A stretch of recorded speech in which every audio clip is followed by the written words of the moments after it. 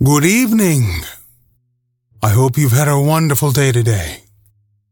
Welcome to BVJ's Bedtime Stories.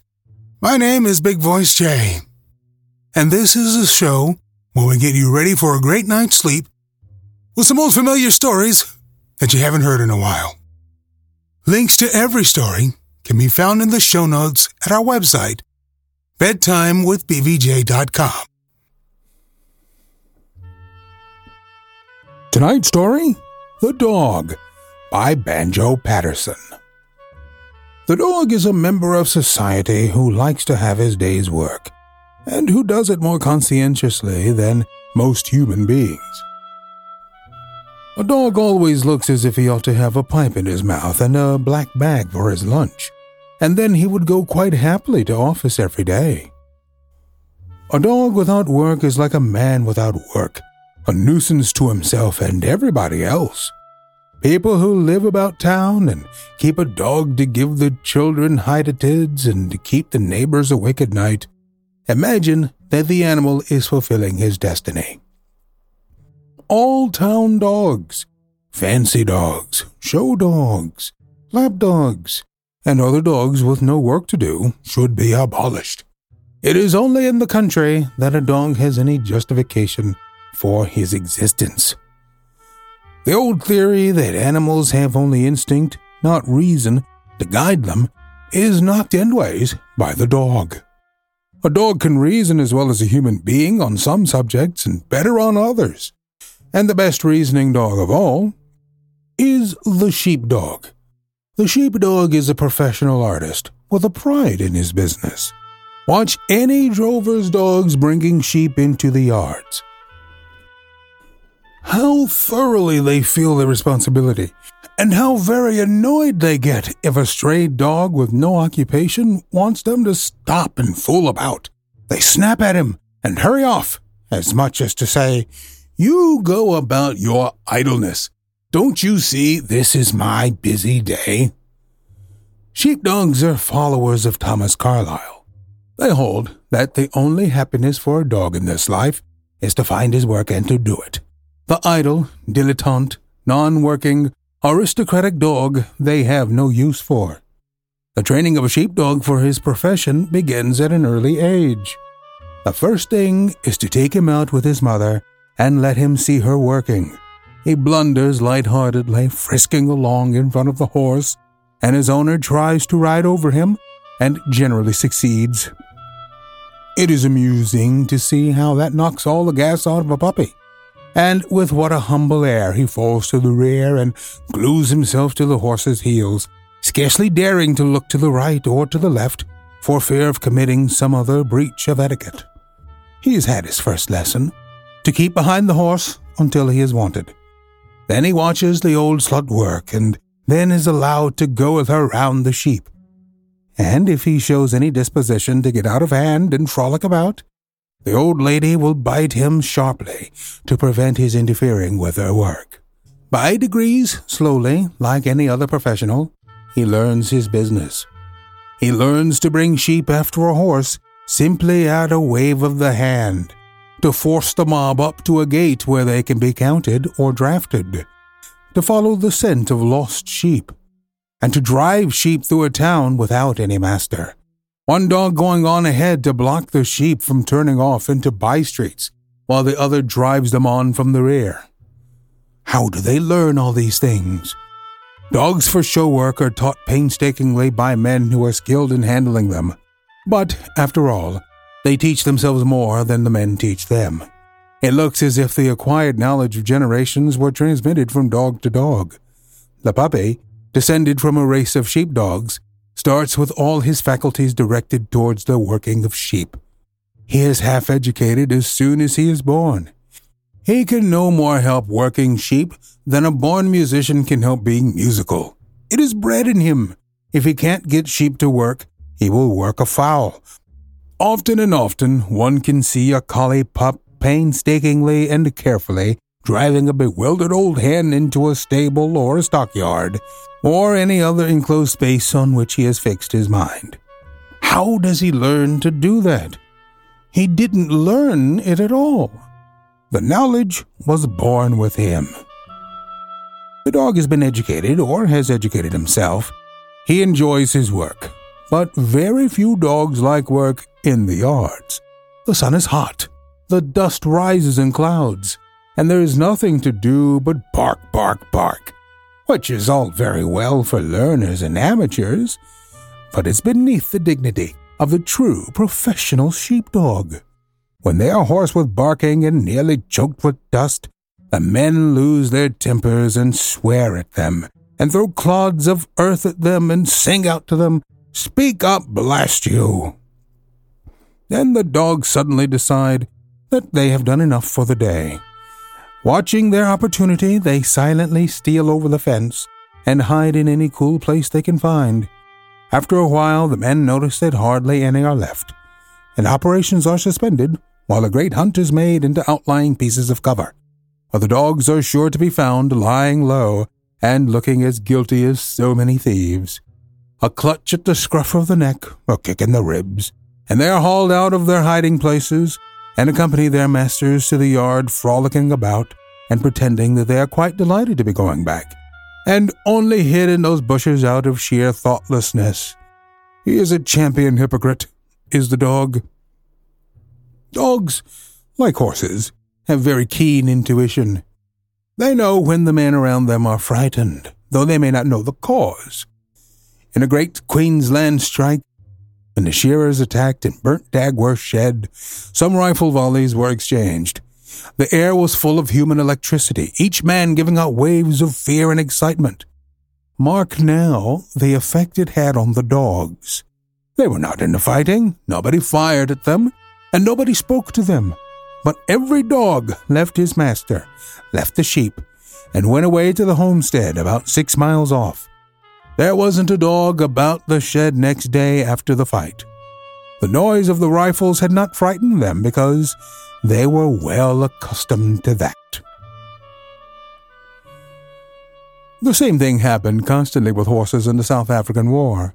A loose horse would feed contentedly while our men were firing, but when our troops were being fired at, the horses became uneasy and the loose ones would trot away. The excitement of the men communicated itself to them. Dogs have an amazing sense of responsibility. When there are sheep to be worked, an old slut who has young puppies may be greatly exercised in her mind whether she should go out or not. On the one hand, she does not care about leaving the puppies. On the other, she feels that she really ought to go rather than allow the sheep to be knocked about by those learners. Hesitatingly, with many a look behind her, she trots out after the horses and the other dogs. An impassioned appeal from the head boundary rider, "Go back home, will you?" is treated with the contempt it deserves. She goes out to the yards, works perhaps half the day, and then slips quietly under the fences and trots off home, contented. They say a dog's life is a great life. You're always happy to see your master. You always wait patiently for him. Every day is the best day ever. Let's continue our dog stories with Memoirs of a Yellow Dog by O. Henry. I don't suppose it will knock any of you people off your perch to read a contribution from an animal.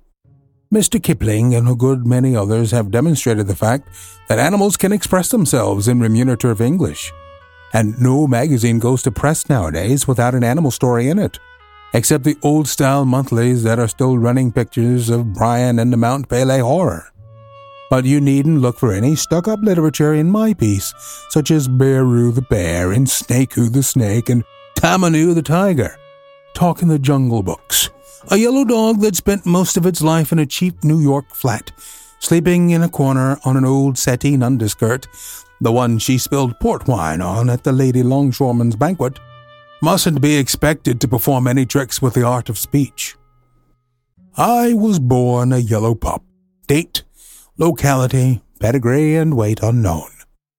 The first thing I can recollect, an old woman had me in a basket at Broadway and 23rd, trying to sell me to a fat lady. Old Mother Hubbard was boosting me to beat the band as a genuine Pomeranian, Hambletonian, Red Irish Cochin, China Stoke Poges Fox Terrier. The fat lady chased a V around among the samples of grosgrain flannelette in her shopping bag till she cornered it and gave up. From that moment I was a pet, a mama's own wootsy squidlums. Say, gentle reader, did you ever have a 200-pound woman breathing a flavor of camembert cheese and pot d'Espagne pick you up and wallop her nose all over you, remarking all the time in an Emma Eames tone of voice, "Oh, oozin' oodlum doodlum oodlum toodlum itsy bitsy scoodlums"? From a pedigreed yellow pup, I grew up to be an anonymous yellow cur, looking like a cross between an Angora cat and a box of lemons. But my mistress never tumbled. She thought that the 2 primeval pups that Noah chased into the ark were but a collateral branch of my ancestors. It took 2 policemen to keep her from entering me at the Madison Square Garden for the Siberian Bloodhound Prize. I'll tell you about that flat. The house was the ordinary thing in New York, paved with Parian marble in the entrance hall and cobblestones above the first floor. Our flat was 3, not flights, climbs up. My mistress rented it unfurnished and put in the regular things. 1903 antique unhosted parlor set, oil chromo of geishas in a Harlem tea house, rubber plant, and husband. By serious, there was a biped I felt sorry for. He was a little man with sandy hair and whiskers a good deal like mine. Henpecked, well, toucans and flamingos and pelicans all had their bills in 'em. He wiped the dishes and listened to my mistress tell about the cheap, ragged things the lady with the squirrel skin coat on the second floor hung out on her line to dry. And every evening while she was getting supper, she made him take me out on the end of a string for a walk. If men knew how women pass the time when they're alone, they'd never marry. Laura lean jibby, peanut brittle, a little almond cream on the neck muscles, dishes unwashed, half an hour's talk with the Iceman, reading a package of old letters, a couple of pickles and 2 bottles of malt extract, 1 hour peeking through a hole in the window shade into the flat across the air shaft. That's about all there is to it. 20 minutes before time for him to come home from work, she straightens up the house, fixes her rat so it won't show, and gets out a lot of sewing for a 10-minute bluff. I led a dog's life in that flat. Most all day, I lay there in my corner watching that fat woman kill time.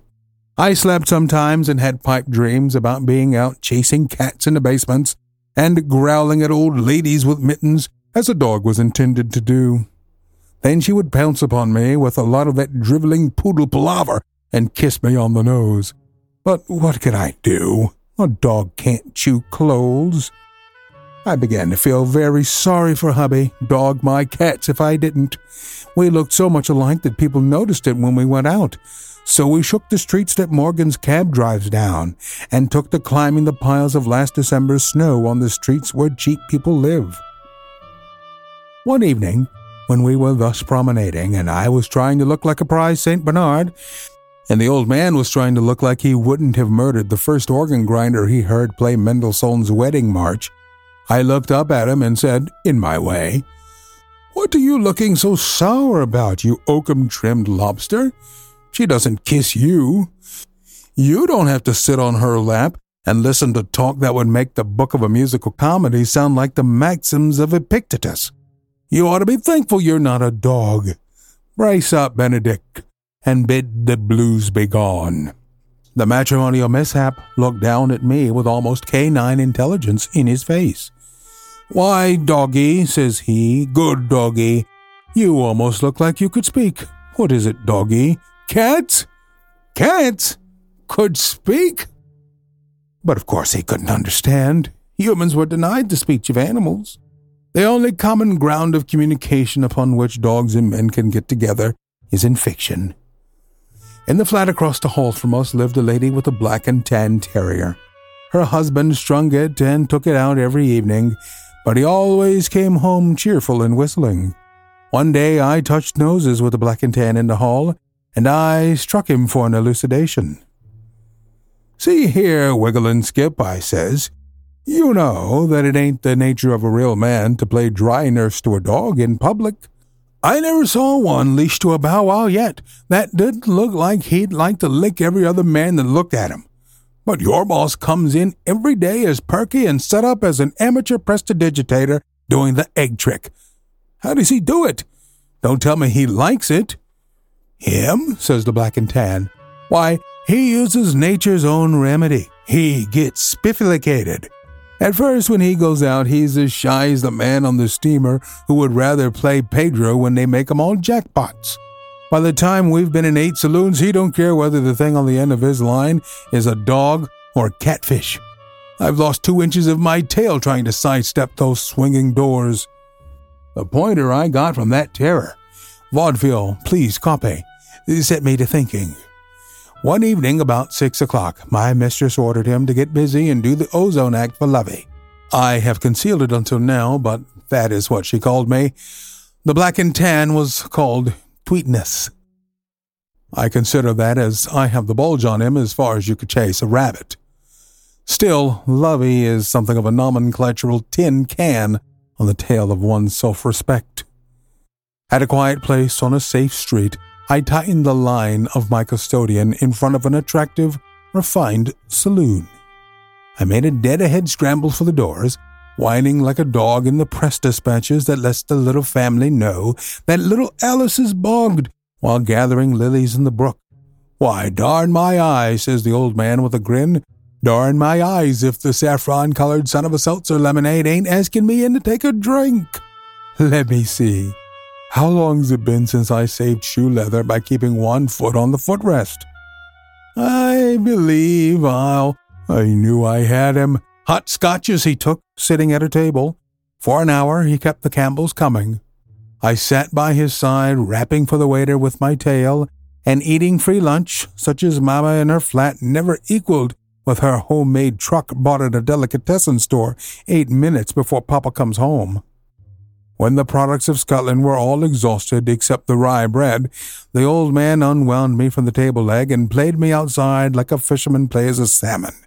Out there he took off my collar and threw it into the street. "Poor doggy," says he.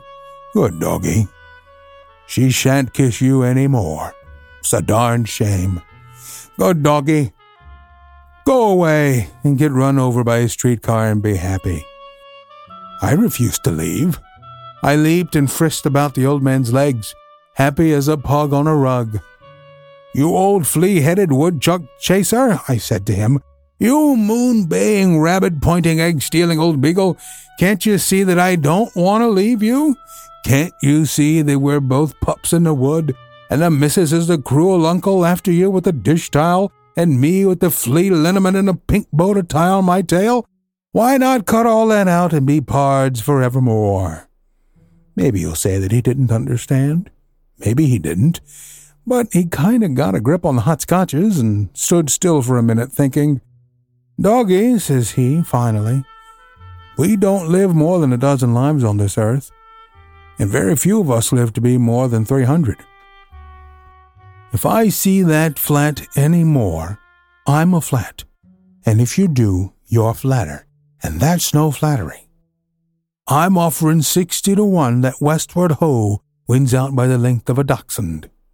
There was no string, but I frolicked along with my master to the 23rd Street Ferry, and the cats on the route saw reason to give thanks that prehensile claws had been given them.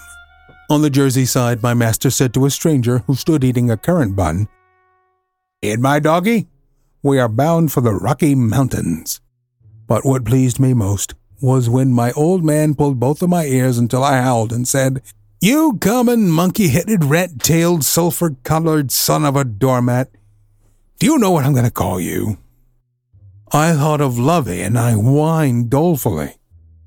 "I'm going to call you Pete," says my master. And if I'd had 5 tails, I couldn't have done enough wagging to do justice to the occasion. Again, we love our dogs, and our dogs love us back unconditionally. If you want to make sure that your pet has as good as life as you, perhaps you should go get them some of the best products for their life.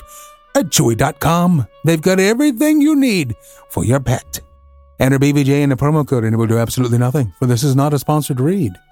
I would like to remind you that we're always on the hunt for great stories to feature on the show. If you have one, email them, bigvoicej@gmail.com.